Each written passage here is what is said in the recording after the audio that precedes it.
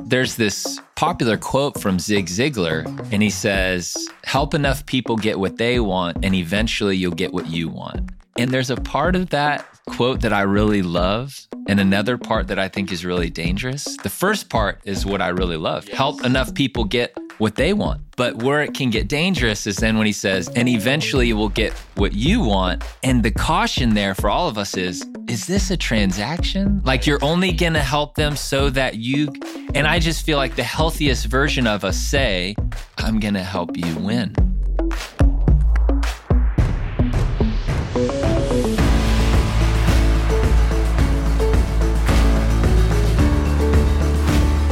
All right, hey everybody, welcome to the 10,000 Minute Podcast. Christopher Cleveland. Hey. Christopher. I am having a hard time saying Chris. That's why I don't even say it. Because I mumble anyways. Amoy Donise. Hello, everybody. I really enunciate yours. I know. Do you think it's just you're nervous to mispronounce Probably. it? Probably. Yeah, that makes sense. I had a teacher who never called on me because he had the same fear. Really? Yeah. So that's class a whole thing. That class was easy. He'd be like, Mary, would you? I was like, yeah, I don't have to answer, and I didn't do my homework. It's a win. It's a win for me. I got called on a lot. One of the podcasts, I was editing it, and they called you like Ma, or they kept calling you something different. Yeah. I heard that the other day. I feel like I was like, what? Moe. Nope. Yeah. Moe. Sweet Dave. Yeah, I think Sweet that's Dave what it was. said Moe. And then someone else also I said think John Eldridge said. John Eldridge also said it. And the best part is that my roommate Josh also says it. Moe. I'm like, okay, calm down. Okay. Like as a joke? Yeah, as a joke. Like, I get it. You listened to the podcast this week. Chill. Real cute, Joss. Yeah, inside jokes. Okay, so today we have a great guest coming. His name is Tim Schurrer. Wrote a book called The Secret Society of Success. Tim worked with Donald Miller for 10 years, and now works for the guy that started Yum. You know, that Yum, like they own KFC and all those Crazy. things. But this guy's happy. I mean, he just seems like he's happy all the time. Tim is a great man. I really respect him a ton as a human. But he has a lot of experience with some really smart people. So I was excited to have him on here because there are a lot of us, well, most of us that are listening, unless you're a student, or the young kids might be listening. They could. But most of us have some kind of work experience, whether you're with other people. What's it look like to be in the workplace, or even just we all have finances. We all have a persona that we put out in the world. And Tim's view of this is really powerful. So I wanted us to talk about this and learn about this from him. So get ready. Enjoy it. Hey, if you want to be a part of the 10,000 Minute community, we'd love for you to jump on our Facebook page. Yep, we have a Facebook group. Let's go. Can I join? Please join. Please join. Our community is on Facebook. It's a good time. We get to connect there. And then we're also live on our Instagram. So please come through. We have great conversations around the practices and just everything that has our attention throughout the week. Yep. Chris, you're welcome to those as well. You're welcome to all of it. Yeah. Oh, thank everybody, you. please come. If you want to get free text messages that are encouraging through the week, please text 10K, 10K to the number 55678. So if you're like, what? How do I do that? There's a number that you'd put in, like a phone number. It's 55678. And then you just put in 10K in the subject. Like if you're saying, hey, Chris, you would say 10K. I want to talk to somebody who has to pay for text messages. Yeah, these are free, Chris. We pay for them. So thank you actually for saying that. He said, also, I'm talking to you. Okay, nice. Let's talk right now. And if you want to help support, if you want to support what we're doing, please go to 10,000minutes.com, 10,000minutes.com, and in the upper right, it says donate. And we would love for you to do that because we end up paying for these things unless you help us. So would you support us? We don't have a Patreon. If this has been helpful for you, or if the text messages are helpful for you, Chris, they're free. Just send us bags of money. Yes. And you know what? I don't know if you remember, but you also promised to shave your head if someone donated $1 million. So I'm still waiting for that. I'll still do that. Oh, I know you will. You guys, I'm like, I just got to remind the community. Yes. You want to pitch in together? Go. We'll I meet did at the forget Facebook about group. that promise at this point, but no, it's I'll on still film. hold up. We'll connect Perfect. online. Let's see if we can I'm all into kind that. of pitch in for $1 million. Okay, people, here's Tim It's Schurrer. a one-time donation. It can't be over the course of like years. Yeah, the fine print. We gotta like. No, I think it's in a year. If we raise $1 million. I'd do that. Okay. Yeah, okay. Starting now. Now. Okay, nice. Starting now. Okay, here we go. Everybody, Tim and I met through a good friend, Dave McCollum, who's also my manager. And my manager is the coolest. Everybody, David McCollum, he's amazing. Best. When he thinks somebody's great, they're generally really great. And Tim is one of those people. And then Tim and I got to go on a trip with Sir Bob Goff. Ooh. And Yeah, all the what did you names. say, bragging? All Oh, the no, names. this is total bragging. And Tim and I think the first night we got to room together. It's like, hey, Tim, remember that? And we wore some robes together. We You guys put the robes on? Okay. I will So remember really this for forever. Swanky. We came down in robes. My favorite part is we were trying to also convince Michael W. Smith to put on his robe. Yes. And he's like, there is This is real. no This is a true possible story. way. Yeah. But we did it. We tried. And we walked through Was the there lobby. anything under the robe? Yeah. That's Up just for your Okay, imagination. great. C-Train. Okay. All right. That was a good night. That was fun. Okay, so we this season are talking to different experts and people that know some stuff. And you know stuff just because you're so great with people. And you as a human are such a learner and observer that I think anybody could learn things from you. And so I love that you wrote a book. It's called The Secret Society of Success. And we've tried to get you on for a little bit now. And so it finally happened. Well, thanks. So we're going through this season 5 different areas. Mm-hmm. Moy, what are those areas? Oh, I love quizzes. So we're doing relationships, health, work, which we're excited to lean into with you today, spiritual aiming, and cultural issues. So we're trying to find some experts that can help us understand or navigate in real time things that are happening in our 10,000 minutes. And what's it look like to join Jesus in those places? Mm-hmm. Yeah. So not just like how to be a great boss or a leader, which is so important, but what's it look like then to actually see Jesus and join him in the midst of those things? So that's kind of what we wanted to jump in with you today. Yeah. Are you nervous? Do you need anything to drink? Would you like a snack? Actually, like, would you give us just a little bit of your background? I mean, when we met, you were working for Donald Miller. Yeah. And if you don't know who Darnold Miller is, Also known as an author. I mean, what else is he doing right now? You helped him start StoryBrand. Is that correct? Yeah. So when 10 years ago, I started working with Don, and at that time, he was writing books and doing conferences. So one of the books that he had written around that time was A Million Miles in 1,000 Years, and it was, how can you live a better story with your life? And so we were doing these life planning conferences and encouraging people with all of that. And that transition to trying to teach people, okay, how can you leverage and use the elements of story to apply that to your life? And then we started thinking about this idea of story and applying it to business. And so Don's kind of become now the story guy. I mean, he studied it, and it actually has very applicable, use in both life and business. So then StoryBrand was that, and we've been helping businesses with their messaging, and worked with them for 10 years, and then just launched out. A year ago today was my last day with him. Oh, wow. And launched out to release this book, and kind of left a dream job to chase a new dream doing writing and speaking. But that's a decade of my life. It's crazy to think that it was that long. Totally. You're 24 now, which is looks like it. Wow. Impressive. Yeah, T-Train and I are both 24. That's what's so weird. We had the same, almost It's the just same birthday. Beard, Yeah, the beard gives it away. Everybody's like, "Ooh, you're so old." I'm like, no, Timmy's not that old. I was playing. This is a couple years ago. I'm playing golf, and I was playing with a Tim's friend a very of good mine. golfer. Loves golfing. Continue. Playing golf with a friend of mine who's in high school. Okay, he and I were playing at the same golf course. We'd play quite a bit together, and so at that day, he was playing with a couple of his dad's friends. So as you would imagine, they think that he and I probably go to school together. Yeah, which makes sense. So I remember we're hitting balls on the range, getting ready to play. And they say, "What school do you go to?"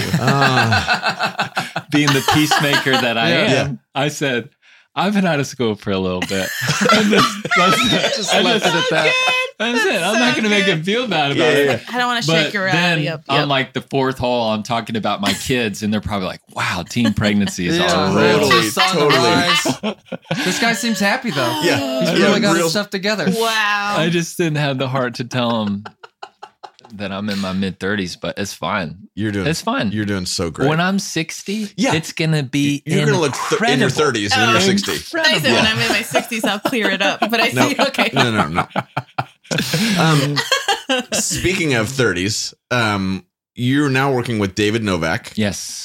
Who is giving just a little background on what you're doing there, how you're doing that, what you're doing. Yeah. I'll say it one more time. What you're doing, how you're doing it, how you're not doing it. Go. So David used to be the CEO of Yum Brands. So KFC, Taco Bell, Pizza Hut.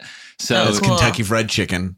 Continue. Yeah. So he was the brainchild behind the conglomeration. You know, was he? Taco Hut? Yeah. All of them together. Right? Wow. Have you been to a Taco Hut before? Yeah, where they have them all. That's why. It's We all just- over we were the just same on the road. umbrella. I feel like on the road, you find one of Yep. those and everybody can get something. Yeah, they're Yeah. good. They're good. Yeah. We There you go. literally just went to one. I don't know where we just were on the road. And you were really cranky that night and you needed something to eat and we walked over. That's exactly Remember that? right. We did. Yeah. Yeah. Sorry. Except they weren't serving like. Nope. Yeah, I can't remember what I had to one get. of the huts or the That's talk or the exactly was actually continue, Tim. So he grows Yum Brands from $4 billion to $32 billion.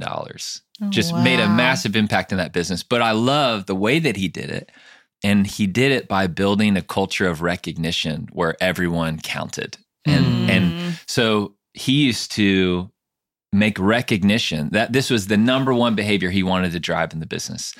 And so if he'd be out visiting a KFC and he saw a chef, you do an amazing job with the original recipe, he would recognize them, give them what he called a personal recognition award. And he'd say, hey, I want to take a picture with you. I'm going to send you a copy of the picture, but I'm also going to take a copy, a framed version, and put it on the wall in my office because when people walk into the CEO's office, I want them to see that you're the kind of person who makes stuff happen around here.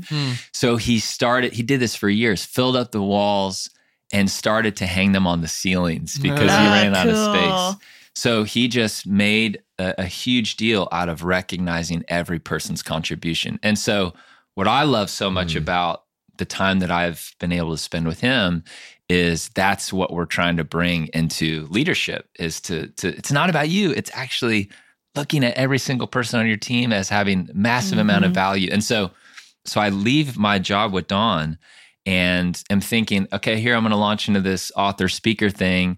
And I knew though that I needed something on the side until the book comes out and all that. So I started consulting with David on his podcast. And then this summer he said, hey, will you be the CEO of David Novak Leadership, which is the nonprofit that he started after he retired from Yum.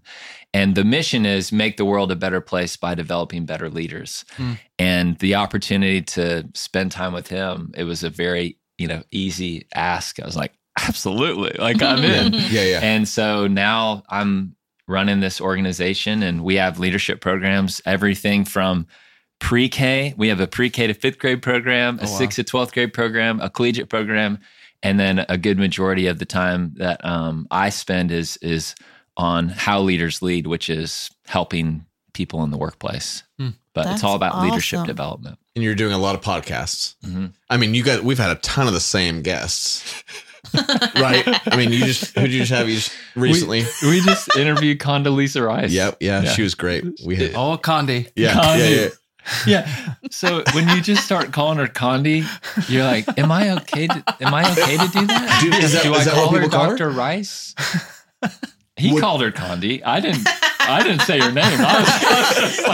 Mrs. Ma'am, Dr. Rice. Your Highness Rice. Your Highness Rice. The stories she talks about, I mean, she's a pianist, and she talked about getting to perform with Yo-Yo Ma. She performed with Aretha Franklin, and then she told this whole story of her performing for the late Queen of England. Oh, wow. When you're And you're Condi like- Rice, you just get the gig. Yeah, man. But totally. here's what's crazy. So She's like, I thought we were talking about foreign policy. She brought a piano. Pock Bell. Okay, So here we go. we do a bunch of research leading up to this. So we always come with a list of questions. We know what we want to ask. And so here I am preparing for this interview, and she's the national security advisor during 9/11. Wow. And it kind of hit me, just the person that I was about to talk to. Like, you hear these stories, but when she's on the phone with President Bush trying to figure out what in the world we're going to do, I just got a pinch me moment of, oh my goodness, I'm about to talk to one of the most powerful people in the world. But what I also love is we're just trying to pull her leadership insights, like what she learned, to help people learn from her experiences. And so, sometimes when you're sitting in interviews like that, you're just sitting there like, hey, Jesus, you have my attention. I have no idea what in the world I'm doing here, but like, if this can be used in some way to make other people's lives better and help them become better leaders, then what a gift. You know? Love that. Wow. Tim, you've been a great encouragement for us as you've talked. I mean, you've listened to a few of these over the years, and you've been such a great encouragement for me. Just so you know, just personally, like he'll just text at random points and go, "Thank you for Jesus. You have my attention. I'm praying that," or just whatever practice we're doing, he'll throw it out. So, anyways, thank you. Well, one thing I want to say, just as another bit of encouragement. So I'm driving my 5-year-old to preschool this morning. Yeah. So I said, hey, I'm about to go spend time with my friend Tim. Do you want to listen to one of his songs? So I turn on This Is the Day, and we're like halfway through the verse. He says, he has a great voice. Aww. And then I played him one of Chris's songs. Yeah. And we get halfway through the first verse, and he's like, yikes. Just really needs some work. So Really bad. I don't know what we're going to do Yeah. for him. If we had a nickel for every time we've heard this exact This thing. plays out a lot. Yeah. I'm like, hey, Judson, plays out I'll a talk lot. to him about it. I'll talk to him. Yes, buddy. Talk to him about it. Well, You're in good thank company. you. And we'll just I'm just going to accept that. I just believed that to be true. Sounds like the intro that Tim gives me every night when we're on tour. Yeah. He goes up and he says, guys, Chris has got a really good heart, but he can't sing very well. Yeah. Please. Yeah. Y'all be kind to him. Yeah. You know, Only a mother So could I'm- love that voice. I'm used to it. It's Yeah. fine. C-Train, he's got some potential, though. C-Train. Yeah. Yeah. Just love him, you guys. Love him. That's too good. Okay. T-Train number one. With all these people that you've been in contact with, so through the whole Donald Miller season, through the Novak season, through your own life, because everybody seems to know Tim Schurrer just in the world. You just go, do you know? Like, oh yeah, best friends. What do you learn about people? Yeah. I know it's a really broad question, but I love this question for people like you. So what do I learn about? Yeah, what do you learn about people? I mean, you watch all these people, you're learning about leadership, but you're also just learning about humans because you are a learner. I mean, every time we talk, you are a learner that I want to be. So what do you learn about people? Just a few thoughts. The people that inspire me, the ones that I really look at and I just want to know more. I started kind of, as I was writing this book too, flagging all these stories and what is the common denominator? What is the thing that seems to draw me to all of these people? And I think the common denominator is this like kind of heart of service, or to kind of put it in a less churchy phrase, one that I like to use, especially in the business world, is they help others win. And that is very countercultural because everything that we are hearing in society is go get you yours. Totally. This is about you getting your moment, your viral moment on social media or for people to know your name. But the people that really inspire me are not thinking about that at all. They actually are doing whatever they can do to help somebody else win. And there's this popular quote from Zig Ziglar, and he says, help enough people get what they want, and eventually you'll get what you want. And there's a part of that quote that I really love, and another part that I think is really dangerous. The first part is what I really love. Yes. Help enough people get what they want. Yes. But where it can get dangerous is then when he says, and eventually you will get what you want. And the caution there for all of us is this a transaction? Right. Like you're only Right. going to help them so that you, and I just feel like the healthiest version of us say, I'm going to help you win. Period. That's it. Right. That's it. And it is very hard to do, actually, because I have a lot of people come to me as we have these conversations, and they'll say, I've been serving people my whole life, and I don't feel like I'm winning. Like, what am I supposed to do then? And the answer that I have is not the one that they want to hear, but it's like, you're on the right track. You know? Are we promised to get the, reward at the end, or can we find the joy and the satisfaction in doing that work?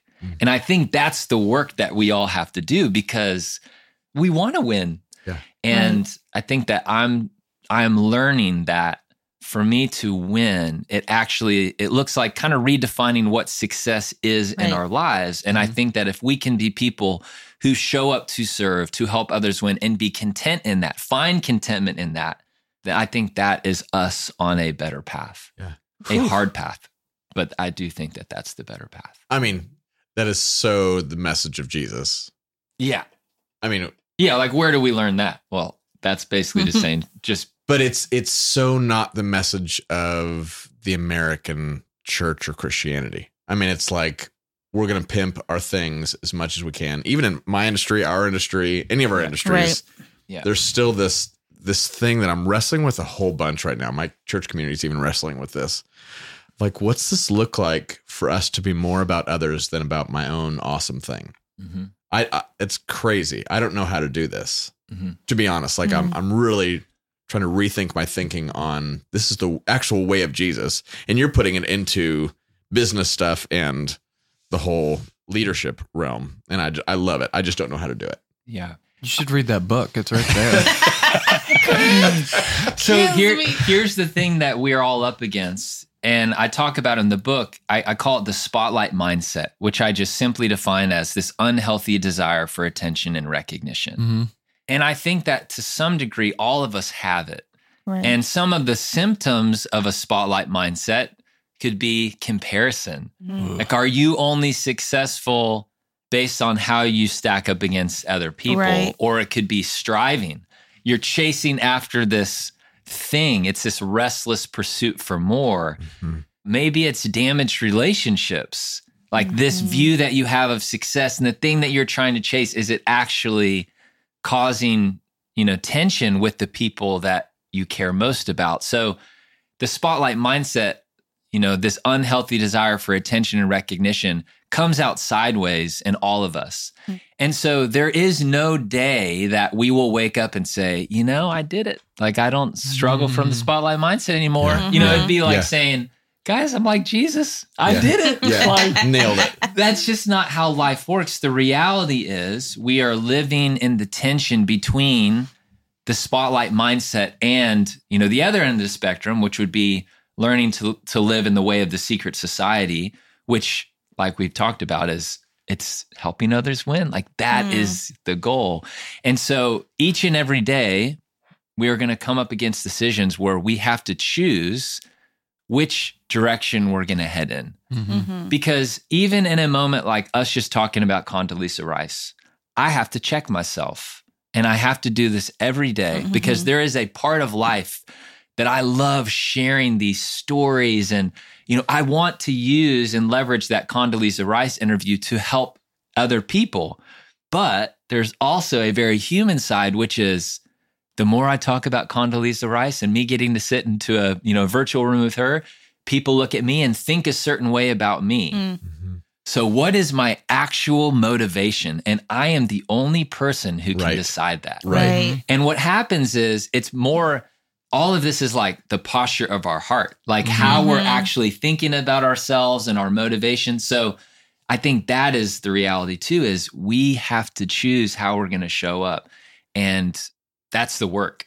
And it's going to happen every day. Yeah. So, okay. So 10,000 minutes, we're all about putting these things into practice. And we would talk about with Jesus. But what's this look like to put this into practice? Yeah. Even the checking of ourselves and checking of like our motives and the deeper things. What's that look like?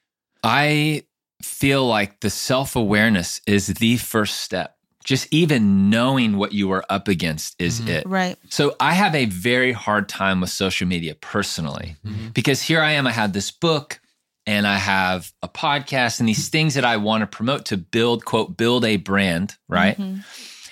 And so I know that being consistent with some of that is important.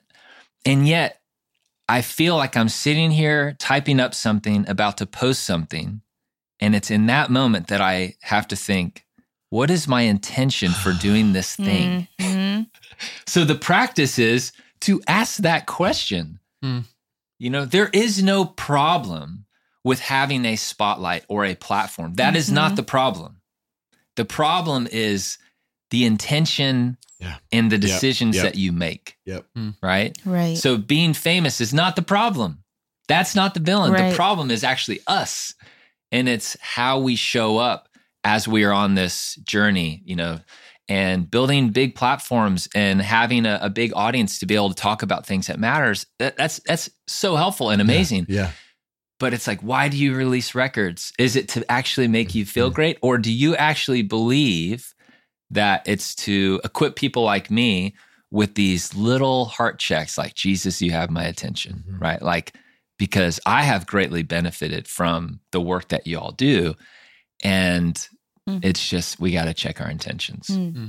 I think the majority could relate with checking your motives in these certain situations. If, like, let's say the ego is involved, right? But how does one help others win when they struggle with self-neglect? Like, how does someone move in those areas when it's natural for them in their situation to already kind of ignore their needs or themselves to help others, which happens a lot serving in churches, helps a lot in family relationships. I myself struggle with self-neglect, so serving others is easy, but then I wake up one day and I'm bitter. So how do you help others win and still validate yourself? Great. As, you know. Chris, why don't you take that one? Go ahead and I love this book.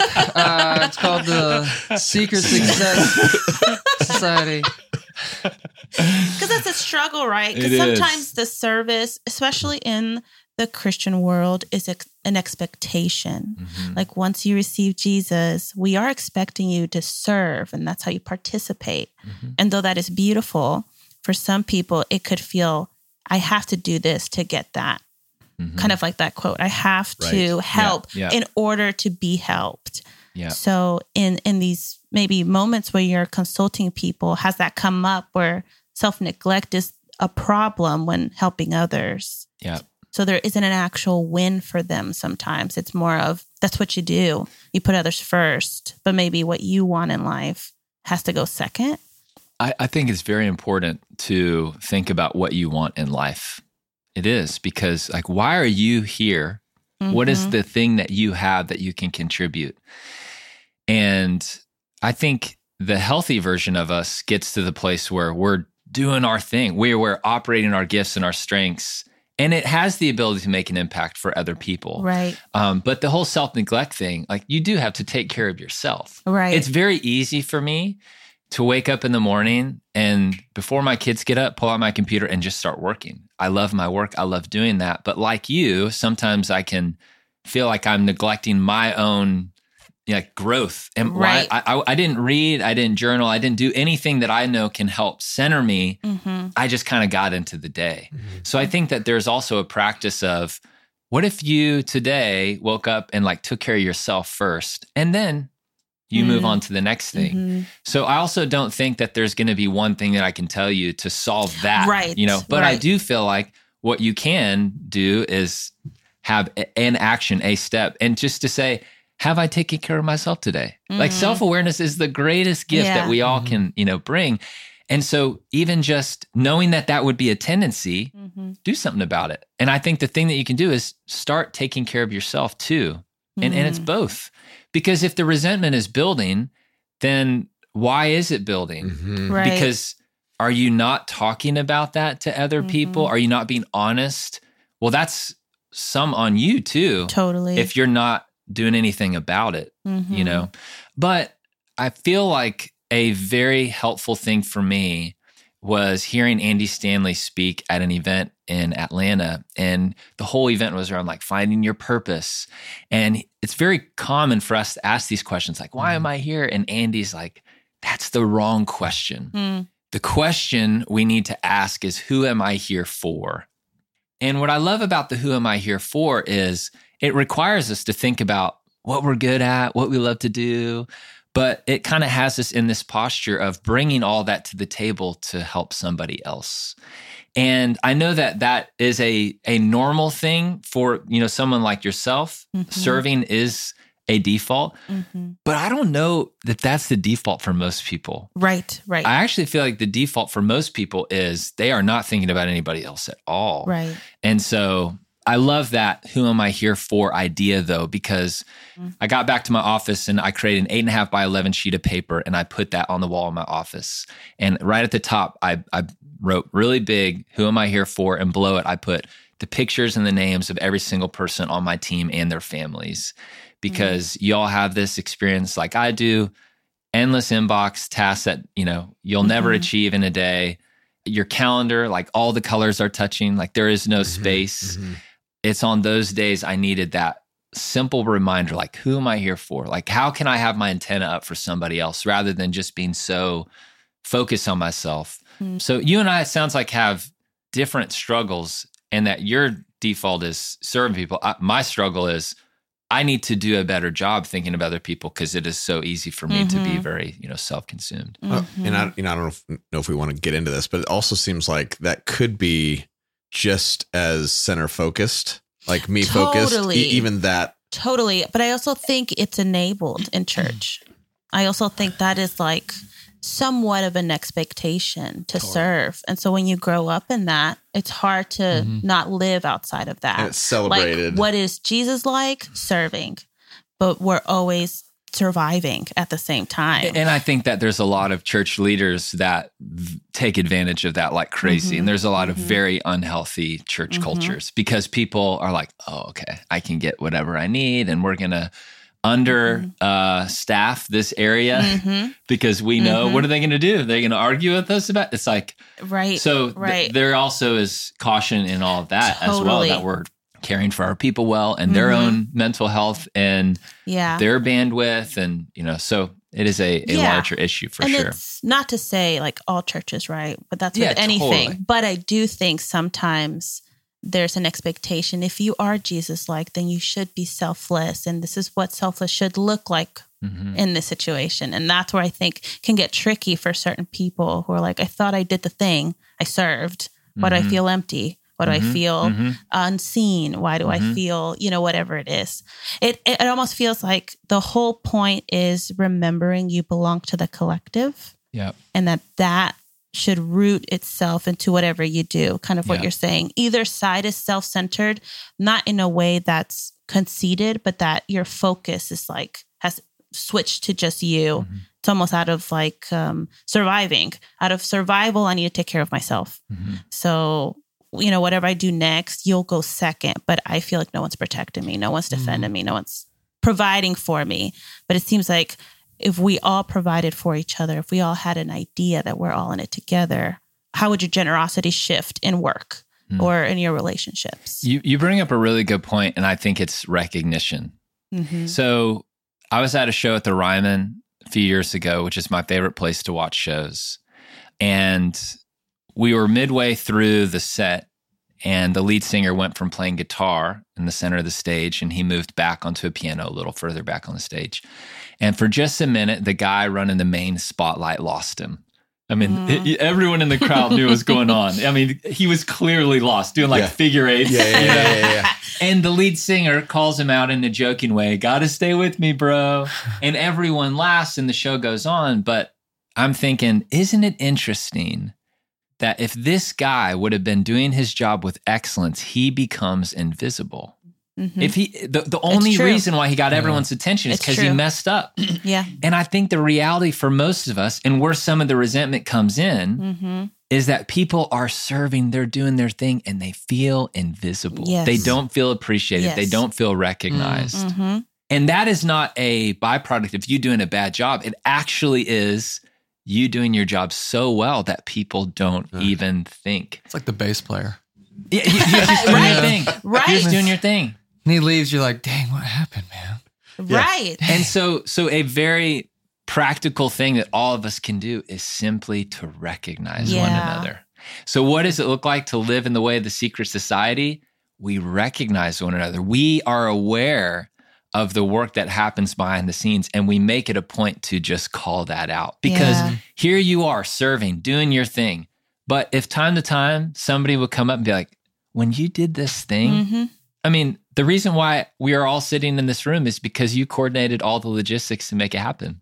So you doing your thing with excellence is why we are all sitting here, right? And so that acknowledgement and that bit of recognition, I feel like if we were able to do that for our people over and over and over, that I think would make them feel a little less alone, a little less invisible, and a little more appreciated, and almost this like empowerment and motivation to like keep serving, because it can be very exhausting. You know? And I think that what happens is when people start to feel resentful, when they don't feel appreciated, they all of a sudden can flip into the spotlight mindset. Unhealthy desire for attention and recognition, like Hoarding somebody recognize me. So resources. it starts coming out sideways and you're like, gosh, this feels weird, because they don't feel appreciated. Yeah. Well, if you've been listening through these past few seasons, it seems like every conversation seems to be encouraging us to have others in mind in all that we do. So take a moment, pull back, and think about the people in your life. The people that have gotten you to where you are today. Who has taken time to pour into your daily life? Think about that. Can you think of someone who has helped you win recently? Is there someone who has helped you at work lately?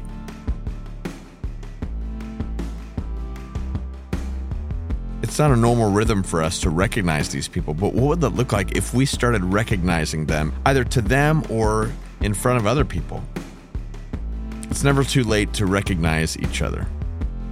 Maybe take a moment right now to send a text message or give a call to let them know what they did matters. And who they are matters. And that you see them. This is a beautiful form of blessing, calling out what already exists in somebody else and speaking wholeness over their life as they've done to yours. That's our practice this week.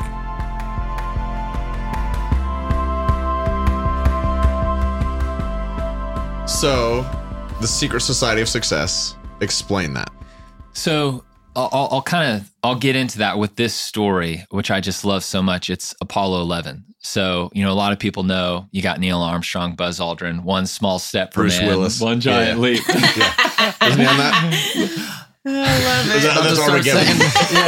Aerosmith. I was going to say Aerosmith. Don't want to fall. Oh, man. We're there. On Apollo 11, there's a third astronaut most people have never heard of. It's a guy named Michael Collins. I really wish I could have remembered his name. I was trying the whole time while I was stalling with Aerosmith, but I couldn't get it. The third? Yeah. You knew that? I thought we were getting to the third guy, but I couldn't remember his name. The fact you even know there's three There is were incredible. I love it. He were didn't, three. he didn't get to go out in space. He didn't get so to he go had to out in hold down the space. fort. He Ubers them to the moon and drops them off. Yeah.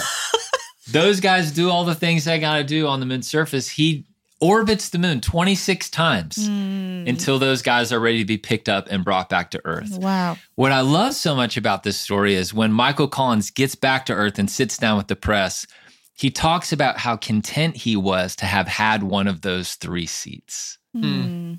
Why is it for us to feel successful? Do we actually feel like we have to walk on the moon? Do we have to walk on the moon to be happy? Yeah. Because the model that Michael Collins shows us is, what if we were content playing our role, regardless of how much visibility we got because of it?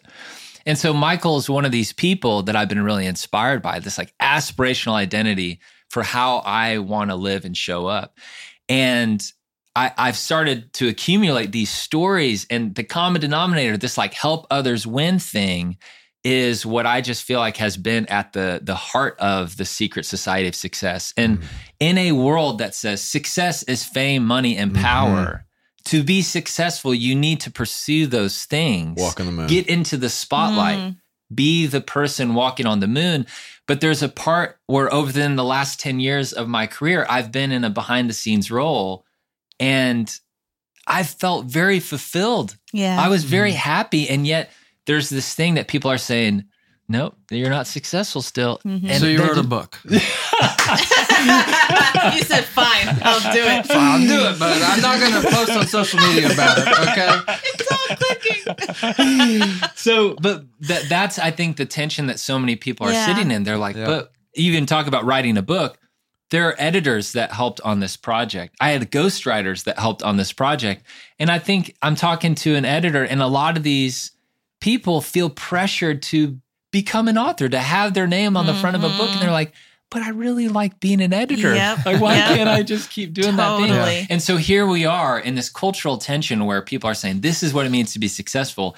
And I'm sitting here thinking, is it though? Like, how else can we be thinking about and talking about success in a way that maybe is different from these other messages? And so the secret society of success is what I call this group of people who have shown me a new way to live and a new way to define success. And so every chapter is a paradigm shift of what it can look like to show up and how we can look at success a little bit differently. Was there a moment for you when that clicked, or was it kind of a process? I remember, gosh, I've been doing music forever, and my grandma was a songwriter. Okay, so and I've got like this book of all of her songs. Yeah, don't worry about it. Yeah. She wore robes too. It's like Michael W. Smith. She was ahead of the trends. But I remember I would call her, and every time I called her, she'd say, well, did you make it yet? Have you made it big yet? Or she said, did you make $1 million yet? Or whatever, you know? And I'm like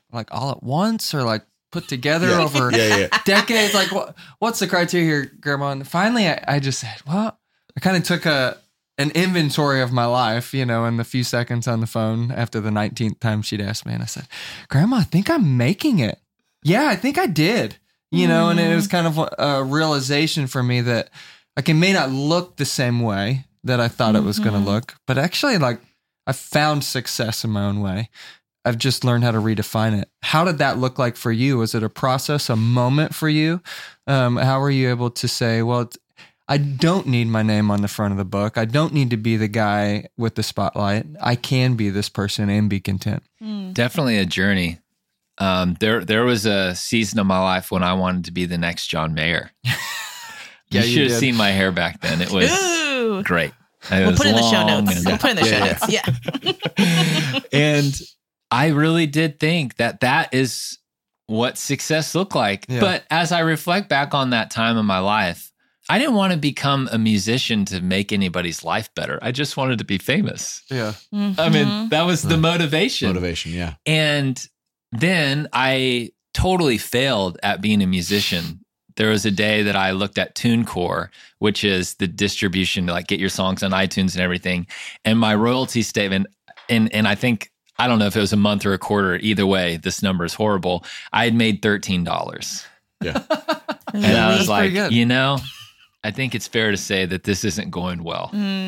And so I started actually working alongside a musician and doing artist management. And I ended up working at Apple for a while. And then I got into this role with Dawn. And so it was the further and further I stepped away from the spotlight, and I was finding so much fulfillment. I was loving what I was doing and wrestling with this, but success is the spotlight. And so it's been like 15 years of me wrestling through this. And I still don't have it figured out. Like the whole Condi story, case in point. It's like, I am still sorting this out, but I actually know a path now that I want to head. I know what health looks like. Whether or not I choose it each and every day is a totally different thing. But what I tried to do is put language down for people who also are living in this tension, because there's a lot of people talking about success and fame and all that, but I just didn't feel like anyone had put it down in words or in language that we can all talk about. And so that's been the journey for me. And I feel like when I was working on this book, I just felt this kind of calling, if you will, but just like God saying, this is your message. Mm-hmm. And so now how I show up is whatever I can do to help people feel a little less alone on that journey, to give them some things that they too can, be thinking about as maybe they're, wrestling with navigating success. That's what I'm trying to do. When I think of the enemies of this, not people, but just the enemies to this way of leading, this way of living, I think financially. I go, gosh, that actually won't work in my industry, because if you do this, you won't. I won't financially have anything for my kids and all that stuff. What do you say to people like that? Yeah, it's also a great question, Chris. You just get all the hard ones. I feel like I have an answer to this. Yeah. Okay, go. I really do. This is one of the reasons why I love like where we live. Everybody comes to Nashville and everybody has a dream. Most of us have the same dream. We want to be the next John Mayer. Yeah. Right? Yeah. Or whatever version of that. The beautiful thing about this town is most of us are not the next John Mayer, right? And so some of us get our second in the sun, whatever that is. You've had that. I've had that. Like we all have these like, little moments. And some of us find the pivot.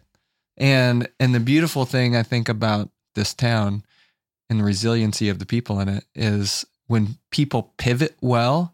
When I see guys who, like your old drummer, who played drums and then all of a sudden, like this hobby became the best drum store like in the country. Yeah. You know what I mean? Yeah. Or a similar guy who used to work for me playing guitar, and now he's like the vintage mic seller like in the world. And it's just crazy. You never thought this was your path. You never thought you'd write this book. You thought you were going to be, singing sweet melodies and playing sweet licks, But I think the beauty is being able to pivot. Now, I don't have, because obviously I'm still doing the same thing I've done. There's a thousand things. I don't have the key to the pivot, but you've pivoted. Mm-hmm. And I wonder what that thing is and how you were able to walk into some of those places when the dream didn't work. Mm-hmm. And in the scary times, like the first pivot from like obviously seeing $13 in your bank account and saying, well, this isn't going to work, but leaving that big job to say, oh, I'm going to chase this other thing. Yeah. I've done that, and that's really scary and can be terrifying, honestly, especially with kids and all that kind of stuff. So where do you get the tenacity and the bravery and all of the things to be able to say, okay, I'm going to jump and I'm going to pivot and I'm going to do those things? Because I think the scary part is when we've put everything into this dream or whatever, when helping people seems counterintuitive, like how do we make those pivots and how do we find those new paths? The reality is we have to pay our bills. I mean, especially wife and 2 kids. I can't just do the things that I love and make no money. Right. I mean, so we can talk about these things philosophically and believe them, and yet turning into reality is a very different practice. So I leave this job and I'm going to chase a dream as an author and a speaker. All of a sudden I went from a regular paycheck to no paycheck. Right. Like no one knows who I am. I'm not going to get any speaking gigs because I'm so behind the scenes. Like I don't even have a book out. Nobody's going to book me to speak. And I'm thinking, okay, speaking is going to be the revenue stream. This is how I'm going to make it work. But I do believe so much in I want to do something that I love that really does have a positive impact on people. And so I'm practically thinking through how I can make that work. And I guess the first thing to ask that my wife and I were talking about is, how much money do we actually need to make? And kind of what is the bare minimum? And then I start thinking practically how I can do it. So a couple things work into my advantage. The first is I tell Don that I'm leaving and he says, I want to help you launch well. I'm going to pay you your full salary for 6 months. I have a 6-month runway to figure this out. But in the back of my mind, I'm like, all right, I'm giving it a shot for 6 months. Right. Cross my fingers. I hope I can keep doing it. So what I did is I started working with David Novak on the podcast. So now here I'm being paid as a consultant. So I'm like, okay, I just bought myself another couple of months, right? But all the while I'm thinking through, when is this dream going to end? Actually, you know, I never expected him to then say, will you run my nonprofit? And then all of a sudden I go back to a salary, you know, situation. So here I am working with somebody that I am pinching myself to get to work with each and every day, doing things that I really believe in. But I had to take that leap. And there were some uncomfortable moments when I am thinking, when's the shoe going to drop? Because it kind of all seems too good. And so that's not everybody's story. Some people make the leap and they hit the end of the 6 months and they're like, well, what does that mean for me? And I don't know. But what has been true for me is I massively failed in music. And yet our failures are the things that we can often learn the most from. You know, I had a friend of mine's, his name's Ryan Leake, and he wrote a book called Chasing Failure. So I was talking to Ryan and I'm like, Ryan, I'm an only do things if I know I can be successful at them kind of guy. Sell me. Like, why in the world would I chase failure? And one of the things he said is, you know, there are lessons to be learned in failure that success can never teach you. So I say that as an encouragement to the people who want to put, you know, food on the table for their families chasing this thing that may experience a failure. The thing you do is like, what is the lesson? And what is the Jesus you have my attention in that moment too? Because leading up to this whole thing, the last few years in like my personal life, I just was wrestling with a lot of stuff and had one of the harder couple of years that I've had. But all the while, I'm in this tension and this struggle and asking like, Jesus, you have my attention. In this really down moment, what is the thing that you are trying to do? I don't know the answer. It's like I'm trying to put the puzzle pieces together and I don't even know what the picture looks like. Some days it feels like that. But I also do believe that journey, that's life. Like it's navigating those things and not knowing how it's all going to play out. But if you feel convicted to go do the thing, like go do the thing. And I just believe that somehow when you look back, all the stars you're going to align towards a story that you are living. This idea of the secret society of success being serving and just being others oriented is really wild. And that's kind of what I don't know how to do that. I think what you said in the very beginning was so profound of just checking. The practice for me would be to check the motives just all day long. So as I write the X on my wrist and I see that as I'm about to post something or write something or make a call or ask for something or whatever, that this just motive checker would be so great. There's this quote that I love that has been a North Star for me as I was working on this book. And it's truly a North Star that still guides me today. And it's this quote by Albert Schweitzer. He says, I don't know what your destiny will be. Some of you will perhaps occupy remarkable positions. Perhaps some of you will become famous by your pens or as artists. But I know one thing.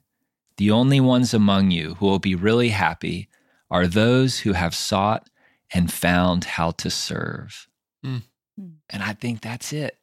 Like we can't control the rest of it, but that's the thing that we can control. We can show up with that heart and that posture of helping others win. And I feel like as we are having to define what success is in our lives and then choose how we're going to show up, how can we maybe look at success as helping others win? And how can that shape the actions that we take, the decisions that we make, our headspace versus a version of success that could lead us on a pretty gnarly path.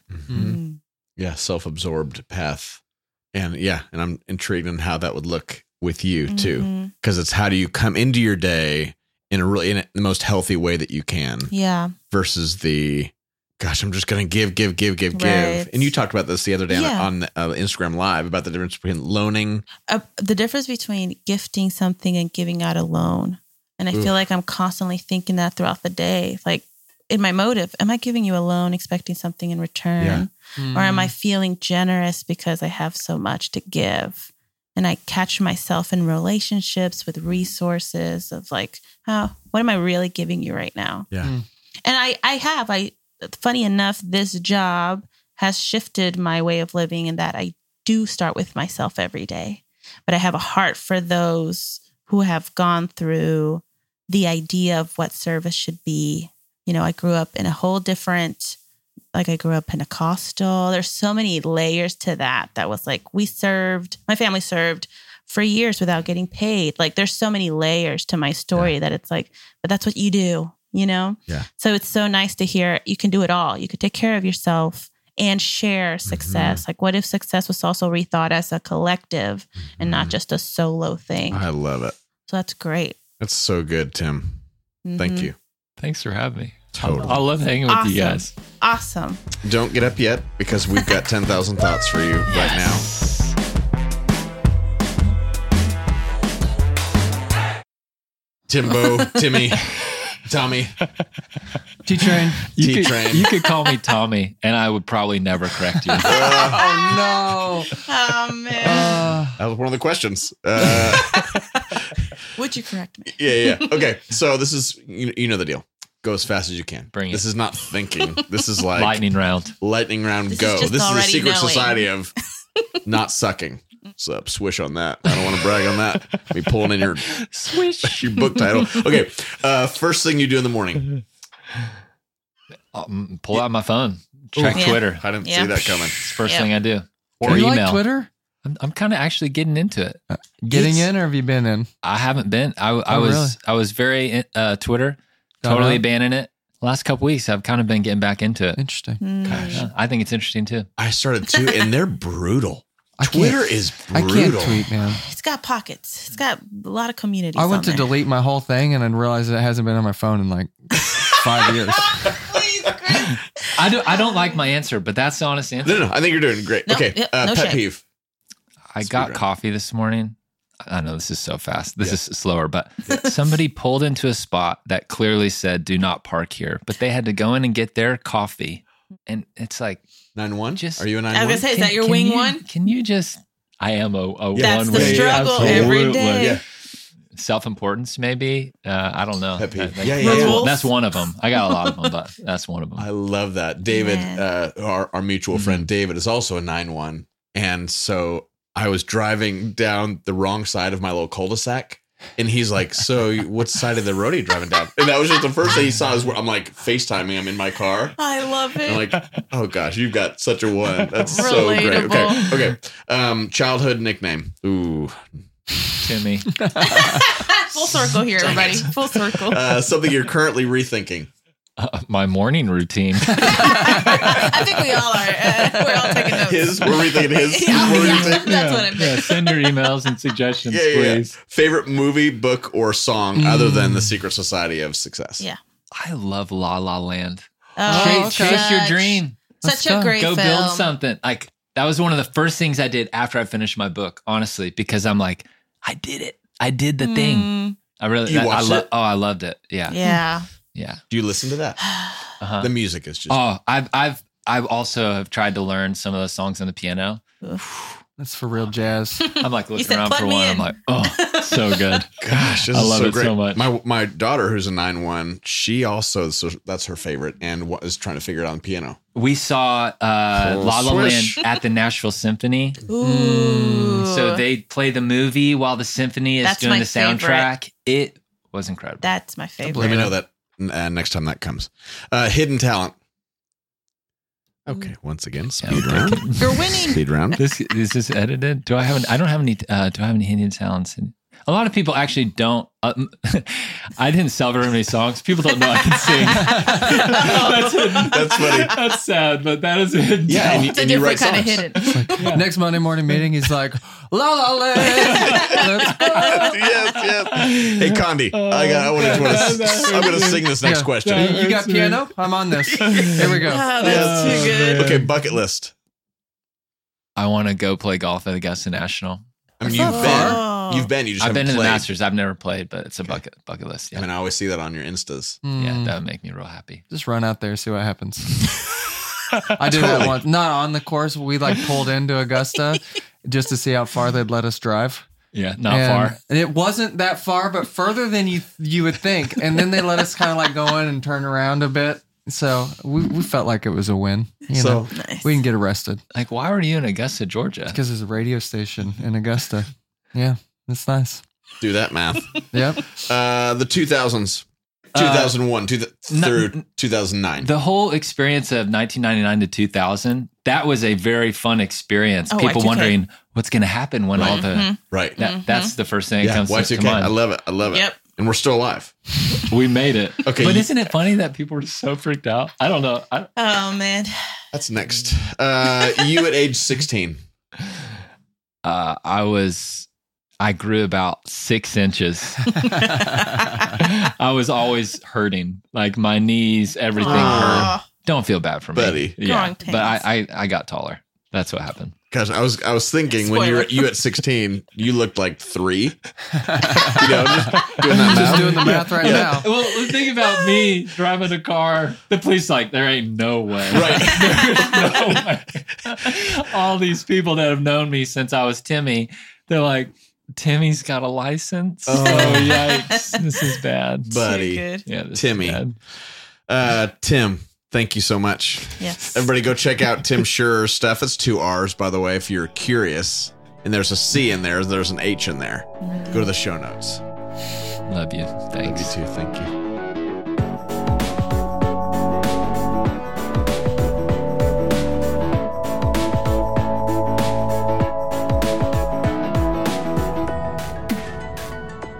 I hope you really loved that podcast, that conversation. It's a good combo. I really do. We've talked about this, Chris, about what's it look like to not be so self-focused in our thing. I think he adds this next level of others focused. Mm-hmm.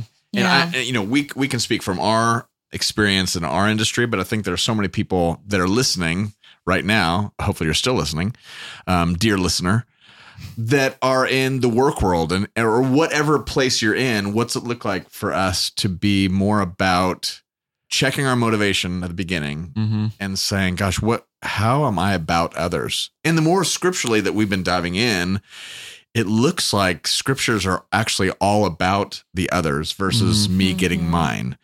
And that's a hard paradigm to shift when the American dream is get yours, get yours, get yours, Right. be awesome. Right. Mm-hmm.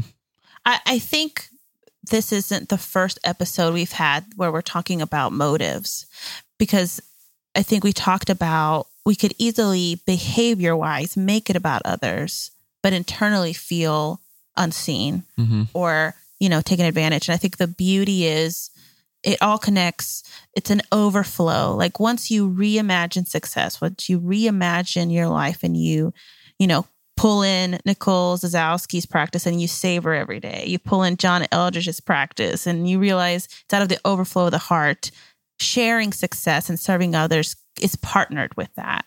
So you're validating yourself and realize, we should all feel validated. So I'm going to share what I have, my resources and all these things, because it's about the collective. Yeah. So that was the beauty of it, of connecting both. We can feel self-centered, but underneath it, why? Yeah. That's what he was asking. Yeah. Underneath it, why? We could feel afraid of being taken advantage, but what's the why underneath it? Where's that fear coming from? So a lot of self-story work to help others win was super important. And I know you're about to say something, but good. With that, I love the permission for it's okay to have these platforms. It's okay to have these things. That's not the point. And, I do have a hard time with a lot of our Christian celebrity thing. I'm just really looking at that differently these days, going, I don't know if it's such a great idea, but it's so much about the motive and how we're doing it and who's really getting the praise in these things. Anyways, go.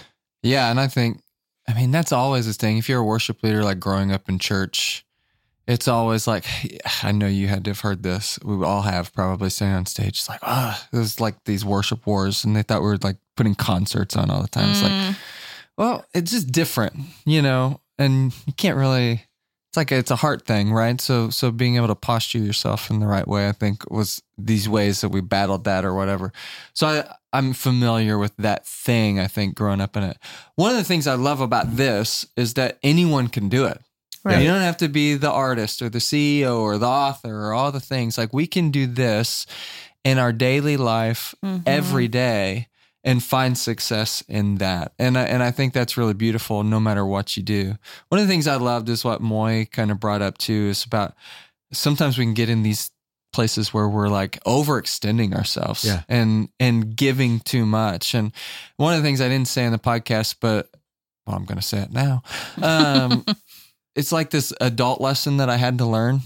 And on the surface, it sounds selfish, but it's honestly, I think, selfless because of the motivation behind it. That is, you have to take care of yourself first. This is the marriage advice or the friendship advice or all of the advice that I give to anybody, any young person like diving into life. It's like, you have to take care of yourself first. Yeah. Because you have to be able to show up in a way where you can give and you can be present and you can be all these things. And if you don't do that, so I think to some of your point earlier, it's like, no, it's actually selfish of you not to do that, because if you don't take care of yourself, then you don't have the bandwidth to do anything else. Yeah. And so I think it's really important for you in those spaces to say, this is what I need to be healthy. Yeah. So then you can go into these spaces and provide and serve other people in really incredible ways. Be who you were made to be. I mean, we're actually, if we were made for the sake of the other, I need to be healthy. Yeah. And that looks different for all of us. Yeah. Right? Totally. For me, it looks like going in the gym and running way too much. For you, it might be like, your hour of dancing or whatever, or whatever it is. It's so different for all of us.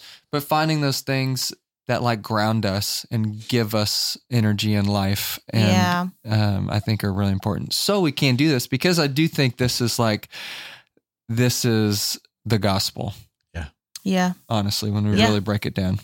And the redefining success is so good. I don't know how many of us have taken a moment to process who we are now compared to who we were before the pandemic, and kind of realize, have my dreams changed? Like, I don't know how many of us have actually grieved maybe what was going to be and now maybe isn't. I know for me, there are things that I love music. I've always loved music. I don't know if it was ever my dream, but I feel like it needed to be because I was good at it.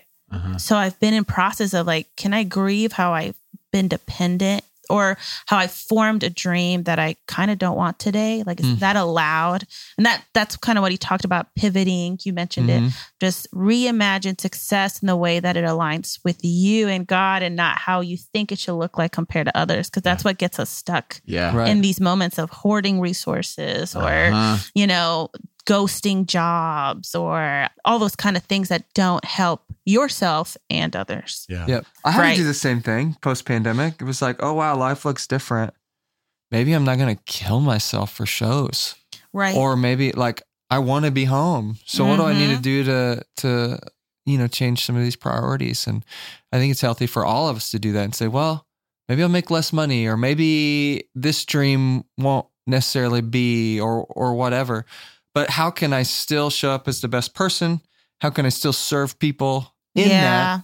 Because it's not about this is so stupid because it's so true, but it's never about the destination.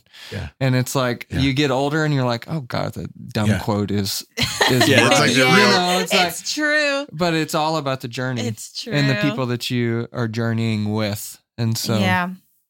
Man, true. Okay, people. There are a lot of practices out of this. Yeah. So the main one, I think, is help others win. And to really, from a healthy place, help others. And again, if in this situation, if you take care of yourself, if you check in with your motives, your health should look like helping others win, right? That's what we're saying. Yeah. So I think one of the practices was helping others win. The other one was self-awareness. Yep. Check in with yourself every day, in every conversation, not in a way to shame yourself. We are not here just being aware. Yeah, it's about just being present to your words, to your presence. So that was the other one as well that stood out with me. Yeah. So the encouragement is to do these with Jesus, alongside of God, going, okay, help me do this well, and not just be bitter in this or trying to get something on the other end of that. I loved that, as he was talking about the Zig Ziglar line. Yeah. So thanks you guys for listening. Really appreciate you. Please let us know comments, things that you liked, things that you didn't like. And we're grateful for you. So less of those didn't like things. Well, Yeah. Yeah. That's fine. Okay. Thanks you guys.